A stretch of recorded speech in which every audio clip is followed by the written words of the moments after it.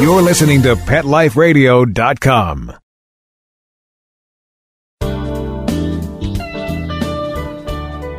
Canine Nation is a regular feature column that runs on the Life as a Human online magazine. Life as a Human features articles about what it means to be human, the good, the bad, and the enlightening.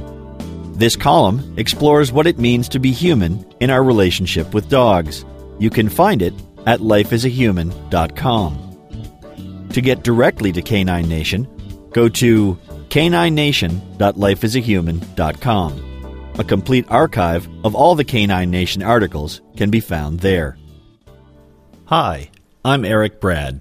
Canine Nation is about learning, understanding, and living successfully with our dogs. Modern animal training techniques based on behavioral science can produce amazing results in working with our dogs.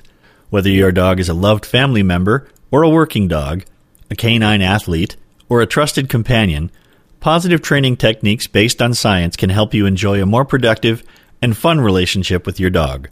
Join us as we explore the many facets of living with our dogs and taking a fresh look at how we work with them. Whether it's taking a closer look at everyday issues we share with our dogs or busting long-standing myths about training and dog behavior, I hope you find something useful in each of the Canine Nation articles. We're glad you're with us. Sit, stay. We'll be right back after a short pause. Well, 4 to be exact. Join the Dog Ring Revolution. If you love your dog and want to take them everywhere you go, now you can with Dog Ring. Dog Ring is a hands-free way to include your dog in more activities and give you the freedom to take your dog almost anywhere. It's a safe and easy way to secure your dog. It clips around trees, posts, and poles in seconds. It's lightweight, portable, and strong. It has a free sliding leash which allows your dog to run around without getting tangled up. Perfect for parks, picnics, barbecues, camping, lounging outside, and furry fun adventures everywhere. Now you can be part of the Dog Ring Revolution. Visit thedogring.com and sign up for our Kickstarter campaign. Registration is now open. Go to thedogring.com. That's thedogring.com. Your dog digs a hole under your fence, and the next thing you know, protect your pets with Dig Defense, the amazing new product that keeps your pets in the yard. Dig Defense is safe, fast, and easy. Each unit is made from 4-gauge galvanized American steel and can be used for repairing dig-outs, filling gaps, or to hold fences down so pets can't get under them. Dig Defense provides peace of mind that your pets are contained humanely and safely. Visit digdefense.com today. DIGDEFENCE.com.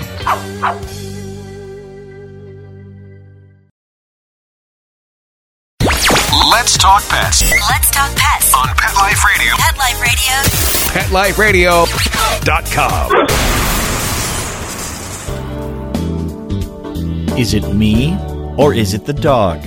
That's an interesting question, isn't it? Especially when it comes to our dog's behavior.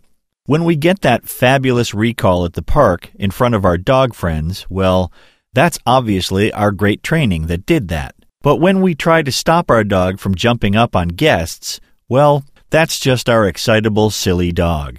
He's just too excited. That is the dog's fault.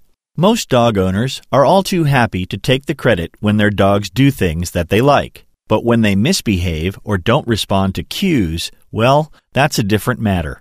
I'm continually amazed at the incredible variety and creativity of the excuses that people use to blame their dogs when things go wrong. Why is it that dog owners are all too willing to duck responsibility and make excuses for their dog's behavior? Often, I can hear dog owners say, "He's just blowing me off." As an agility trainer, this is one of the excuses I hear most frequently from handlers who aren't getting what they want on the course with their dogs. Ironically, in most cases, the dog is responding perfectly to the handler's body language. Unfortunately, the handler isn't paying much attention to what their body is doing. They are relying instead on verbal cues that are obviously not trained as strongly as they thought they were. But rather than looking at the evidence in front of them, these handlers prefer to blame the dog. "He's just blowing me off," they say in exasperation. The implication is that the dog heard their cue and even knew very well what it meant. They just chose to ignore it. As a student of dog behavior, the stupidity of that statement is just staggering to me. What could a dog possibly find rewarding in irritating their owner? It seems unlikely to me that a dog would avoid performing a trained behavior regardless of the training method used.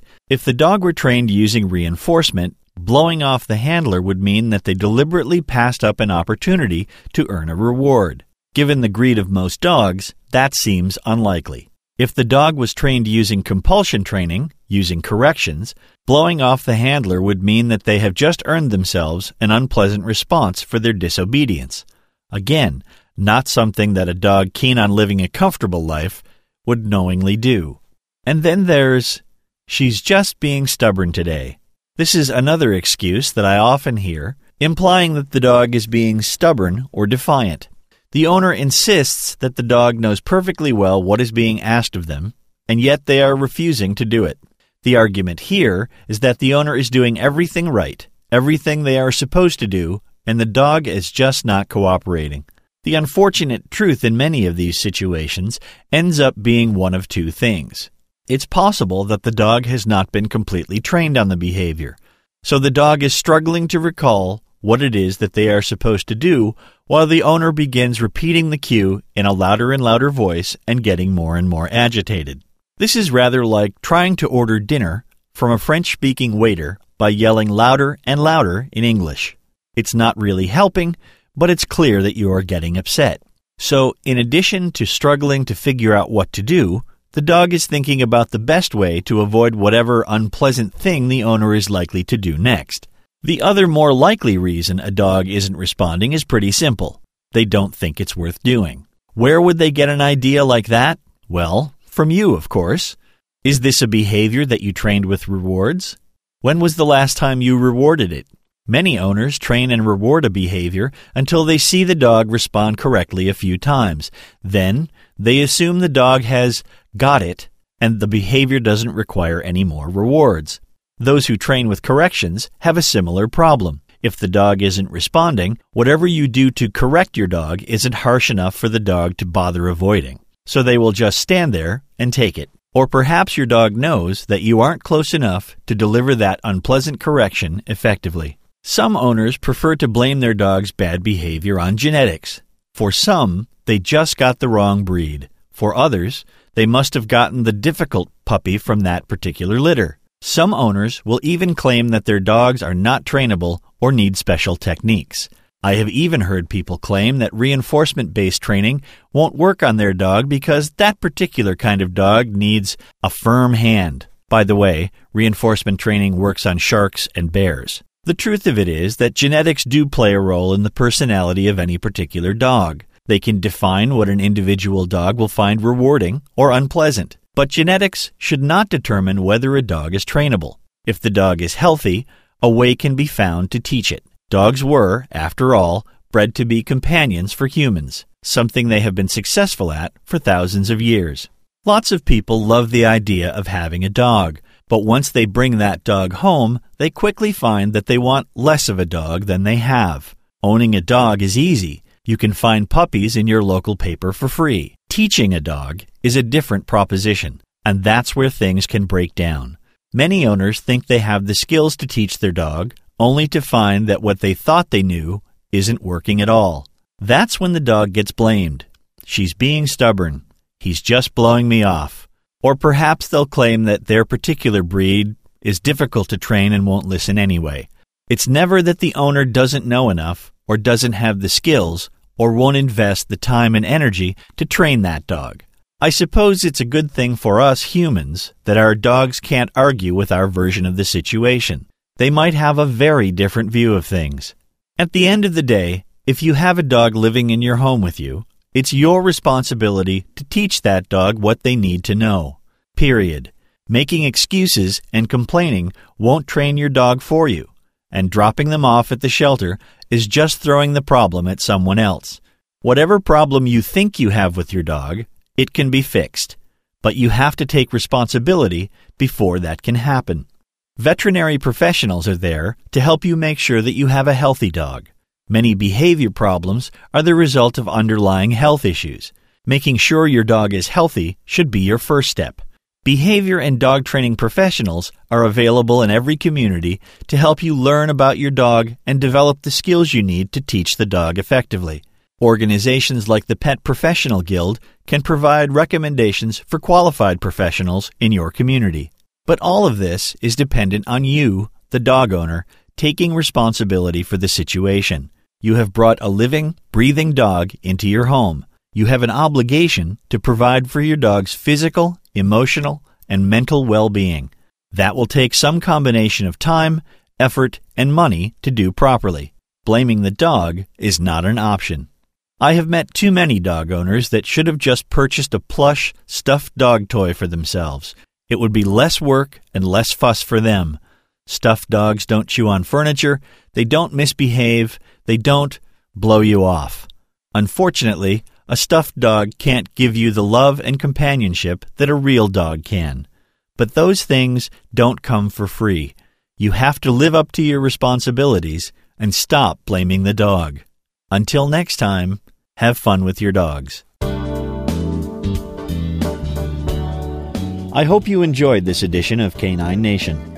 You can find the text version of it at caninenation.lifeasahuman.com.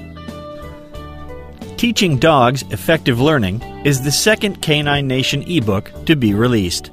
It is a collection of essays from the Life as a Human online magazine on how we train and teach our dogs and what we can learn in the process. The book includes introductory notes for each essay, as well as 2 essays written specifically for this book. Also available is the first Canine Nation ebook, Dogs as They Are, a look at what our dogs are, where they have come from, and how they adapt to our lives.